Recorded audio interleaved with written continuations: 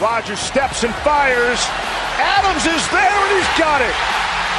Perfect rainbow from Aaron Rodgers to Davante Adams, working on the rookie, Melifonwu. Good for 50 yards.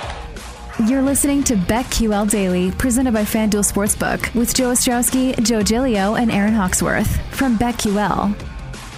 Love this NFL Week 3 slate that we have, and a lot of points are expected in a few of these matchups. What else is new? Which means fantastic stuff for our player props, DFS lineups, fantasy football, and, of course, bets on sides and totals. A lot of fun. Joe Ostrowski, Joe Giglio, Aaron Hawksworth, welcome back on BetQL Daily, weekdays 9 a.m. to noon on the BetQL network via the Odyssey app, also on Twitch, twitch.tv/BetQL. Let's bring in our friend Jim Sannes, at Jim Sannes on Twitter, senior writer and analyst for Number Fire and FanDuel. Jim, I hope you got all your waiver wire stuff out of the way, so now we can really hone in on some of these props, DFS. With all these fun matchups, man, I'm looking at 3 games already where the total is set in the mid-50s.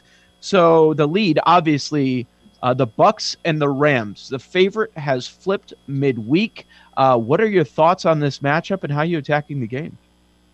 Yeah, I think that I was kind of surprised, honestly, when I saw that the Rams were favored initially, which makes sense. I mean, like, their offense has been outstanding so far, but I feel like despite the I don't know, I guess the questions we saw from the Bucs defense against Atlanta and against Dallas, I still feel like I have a pretty strong sentiment towards their defense. So to me, it wasn't a huge surprise to see that flip. I don't think there's value on either side of that game right now. I think it's kind of a stay away for me because I expect this to be a pretty fun game where both these teams are pedal to the metal. And I do think that the under is in play here, I would say. 55.5 is a really big number, especially for two defenses that have a lot of talent. So I think the under is actually pretty in play here. And if you were, asking me how I want to bet this game and where my lean is towards any of these, I feel like the under is the part I'd feel best about right now, 55.5.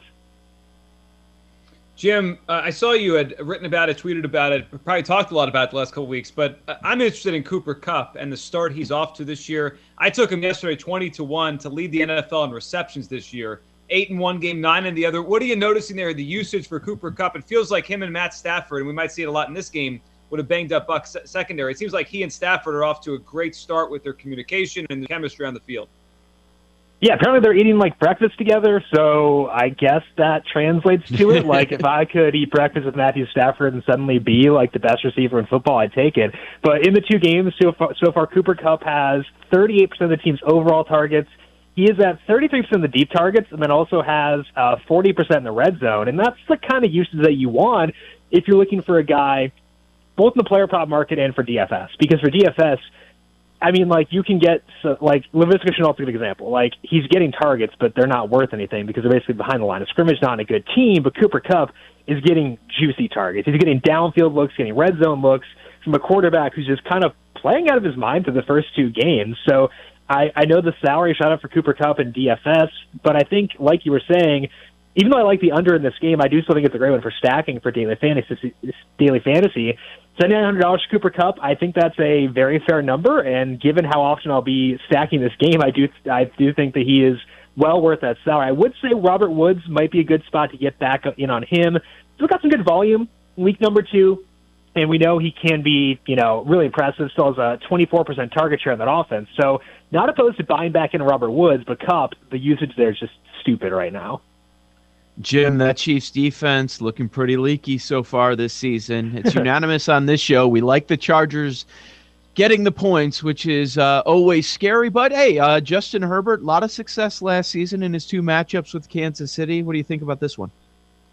Yeah, I think it's a really fun game. I think that this one might be my favorite for stacking for daily fantasy. It's between this one and the Seattle-Minnesota game. I think those 2 games are kind of the standouts above the Rams-Buccaneers game, which could be stupid, but I think that both those games really attracted to me. I have a model that projects out offensive efficiency between the 2 teams for the game, and those 2 are it's actually tied for first on the entire slate right now. So those 2 games both really attractive for me, and I think that the reason I can feel good about this one is because the Chargers are going to keep pace. I know they didn't score a lot on Sunday, but if you watch that game, and I had a lot of Chargers DFS exposure, it was super frustrating because they had all those dumb penalties. There were some questionable calls in there as well, and it was really frustrating. You don't expect that stuff to carry over. So I expect some positive regression from a scoring perspective for this Chargers offense. And if we're talking like daily fantasy stuff, like Mike Williams, his salary is $6,000 on FanDuel. That's absurd. Keenan Allen, $69,000. Austin Eckler, $7,000. So you could offset the salaries on Patrick Mahomes, Travis Kelce, Tyreek Hill by running it back with those Chargers players. And to me, that's going to make it a really tough game to stay away from just because there's so many ways to attack it while still staying under the salary cap. Jim, you mentioned there a little bit the Vikings and the Seahawks game. Maybe a little under the radar this week just because it's going up against Bucs-Rams. That'll have the national attention. And it's not the Chiefs, it's not Mahomes, not that early game. But, man, you're talking about that game could be a track meet down up in Minnesota. And the guy I want to ask you about, because it's incredible how he has taken to the new offense at Seattle, and it seems like Russell Wilson is finding him. How about Tyler Lockett the first 2 weeks of the season? We think of DK Metcalf as the big play guy in Seattle, but Lockett's the guy that Russell Wilson keeps targeting on those downfield passes. What are your thoughts on Lockett? Do you think this will continue? Is this a product of the new offense, or would you kind of go the other way and say maybe there's some value on a guy like Metcalf this week because he hasn't had 2 big weeks in a row? Well, I think both those are true, actually, which is kind of fun. You know, you can appreciate Tyler Lockett and say it's legit while also saying, yeah, DK Metcalf's probably going to go nuts here pretty soon. Playing indoors probably helped for him a lot. But both these guys actually have identical target shares for the first 2 games, and Lockett's had more of the deep volume, but Metcalf still has 2 deep targets per game so far, and we know what he can do on that volume. So you're giving me DK Metcalf, likely at reduced popularity, in a spot where I think this game is going to be pretty fun from a scoring perspective. I'll take that. But again, that's not to say like Tyler Lockett is fluky. Like, it's pretty legit what he's doing because he's getting, again, like with Cooper Kupp, the kind of uses you want, getting high leverage targets, and he's converting on those because he's good and his quarterback is good. So I think that they're both still really fun options. I had kind of entered the year a little bit worried that they might be spreading things out a bit more this year with the Seahawks offense. I was kind of buzzed with the Shane Waldron offense outside of being fast, is that they might try to incorporate more guys in this offense. But, like, when Lockett and Metcalf are doing what they're doing, why would you do that? So it's kind of been nice to get confirmation that they're not going to be spreading things out. They're still going to focus on the 2 really good players in this offense. Without vomiting, let's talk for a minute about Thursday Night Football. Panthers and Texans. What I find interesting here is all of a sudden Carolina becomes a survivor option because their defense looks so good. But that means you're betting on Sam Darnold in prime time, which has been a losing proposition. But then on the flip side, we have Davis Mills. What are your thoughts on Sam Darnold? Can we trust Darnold? Is Brady and Rule, are they that good? Are they that much of an upgrade over Gase? And then the downgrade with Houston, what Tyrod was doing in the first game and a half versus what we expect to get from Mills. Yeah, I think it's a big downgrade. Like, I bet the Texans last week, and I felt pretty good about that, and they did cover, but, like, it was because of Tyrod. It was not because of anything else in this offense. Like, he's just playing really well, and now you take him out of the equation. You get Davis Mills with a not ideal supporting cast, no Danny Amendola, no Nico Collins for this game either. That's going to be a really rough situation. So I'm expecting this Carolina defense to do some pretty impressive work, and I agree with you. They've looked good, but I think it's also sustainably good because they've got some talent on that defense. Between Brian Burns, like, he could go nuts this entire year, not just this week as well. So if we're talking about this in terms of survivor picks, I don't think this is the worst spot. I think the situations where Sam Darnold is going to run into issues are against better defensive lines. They have not faced that yet because the Saints do have a decent defensive line, but they had some injuries. Davenport, they lost Sheldon Rankins this offseason, lost Hendrickson as well. So, like, they've lost some guys, and they were banged up. That was not a test for them. The Jets' defensive line is no Carl Lawson. Obviously, Quentin Williams is still there, but, like, they're not necessarily one you'd fear. Once the Panthers run into better defensive lines who can exploit the really, really weak left side of their offensive line, that's where we're going to see Jameis Darnold come back, where he's doing these really stupid things. Like, that's going to reappear at some point, I think, but I don't think it'll happen on Thursday. So if you're looking for some safety there, I think the spread here is right on. I think 8 points is exactly correct. And that's, based on my numbers, that's the least competitive game this week. So I would say that one to me is a pretty solid way to go. Low total. Any props that interest you, either team? I think that not from a prop perspective, but like if we're looking at the like alternate markets for this game, I'm kind of interested in taking the under on the Texans team total. It's not high, but like I just don't know how they're going to score. It's 16.5. The under is minus 102, but like this could be like reactionary by me, but I think this Carolina defense is going to be really good this year, and I don't know how the Texans are going to move the football. So I feel like under 16.5 on the Texans team total is standing out to me as being one that I do like quite a bit. It's tough for me to get into a lot of the Panthers props because I don't think it'll be a competitive game. And for me, my favorite spot to go at player props is when there's a deviation in usage, we don't get that with Panthers here, and when I expect it to be a competitive game where I can look towards some overs. Looking at unders in situations that are changing, looking for overs in games that may shoot out. I don't think we have either of those situations here, and I don't know if the Texans will do enough for me to get jazzed about them. So I think for me, the props are more of a stay away, but the team total under 16.5, I think that's my favorite one there. Jim, expectations for Justin Fields. We'll get his first start on Sunday against the Cleveland Browns. When these rookie quarterbacks burst on the scene, we pay attention, right? Trevor Lawrence week 1, Zach Wilson's struggling, Mac Wilson is winning, Mac Jones, is winning, and now it's Justin Fields' turn with the injury to Andy Dalton. What are your expectations? So far, the running has been what we've expected. The passing, we'll see how quickly he gets up to speed here. What do you think Justin Fields' first start here? Yeah, I think that it's an interesting one because obviously he struggled on Sunday, but it's really different when you're getting like first-team reps the entire week, which I would have to expect that he will be for this week. Like that's a different context. They're game planning around Justin Fields.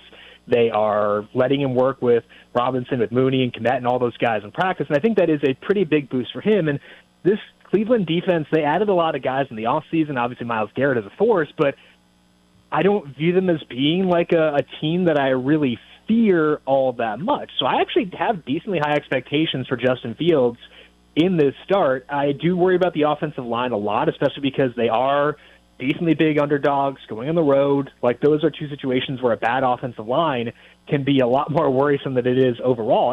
It's worrisome to begin with, but it gets even worse in those situations. So it's a tough spot, but I think that Fields, with a full week of practice with the ones, facing a defense that I don't think we need to fear, at least as of right now. Maybe once they get, full chemistry with those new guys there, maybe we'll fear them then.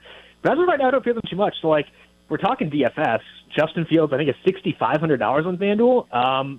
I don't like using quarterbacks in games with lower totals, but I think that this game has a shot to shoot out if Odell plays, and I will be taking some swipes at Justin Fields, trying to be ahead of things in case he does wind up being as good as I think he could be. Fields' first touchdown. I think I'm going to be forced into that bet. We'll see. We'll see what numbers get posted. This is BetQL Daily. Our guest, Jim Sannes. Couple more minutes. Senior writer and analyst for NumberFire and FanDuel. Jim, give us another NFL matchup that we have not addressed that you're into. Yeah, I think that one that's interesting for me in terms of looking for potential unders, I think that Giants-Falcons game stands out there for me. It's 48.5 right now, and I know the Falcons' defense is hideous. They're really bad. But Daniel Jones, we kind of saw the good side of Daniel Jones on Thursday night with all that rushing. I just don't know if they can necessarily duplicate that. I don't have a high opinion of this Atlanta offense going to face the Giants. I think the Giants' defense will get better as the year goes along because they've got I think a talented defensive coordinator. They've got some good players on that side of the ball. Having a high opinion of the Giants' defense and having a low opinion of the Falcons' offense, that pushes me towards the under at 48.5. So I think that one to me stands out where if you're looking to bet unders, given the frustrating number of holding calls we've seen across the league so far this year, that's kind of what I'm looking for, and I think that the Falcons-Giants game does stand out. Under 48.5 to me, one of the better bets this week. Jim, quickly, because you mentioned the Giants, Saquon Barkley last week had really one big run. He went over his prop for the game. Quickly, about 30 seconds. What are you seeing with Saquon? Because I don't see anything that makes me feel like he's about to be or close to being the player he used to be. I'm in there. I think that I will be in on him this week. $6,000 on FanDuel. He played a lot of snaps on Thursday. That was a 4-week rest coming off an ACL. I think he'll be unleashed this week. It's a tough rush defense, but if you're looking like a rushing plus receiving prop, that might be a good place to get Saquon. I think that we're going to see a lot more from him this week than we did the past 2 weeks. Very good, Jim Sannes. Jim, on the way out, Northwestern going to get a win? Ohio? Woof. No? That's all I got. That's all I got, Joe. Woof. Like, I saw people betting them last week against Duke, and I was like, do you know how this goes? Do you know how the script goes? Have you ever bet Northwestern against a bad team? It doesn't go well. It doesn't go well. There you go. Yeah, there were some Duke tickets cashed. Not here in Illinois because we can't bet on Northwestern games. Dumb rule. At Jim Sannes, senior writer and analyst, Number Fire and FanDuel. Thank you, Jim. Looking forward to the next visit. Thank you, guys. Appreciate it. Good stuff there from Jim Sannes, as always. Coming up next, we'll take a look at this weekend's college football slate, which includes Notre Dame, Wisconsin, playing at Soldier Field in downtown Chicago. That's next. Joe Ostrowski, Joe Giglio, Aaron Hawksworth. This is BetQL Daily, presented by FanDuel Sportsbook. These Joes are helping you bet like a pro. It's Joe Ostrowski and Joe Giglio and Aaron Hawksworth on BetQL Daily, presented by FanDuel Sportsbook.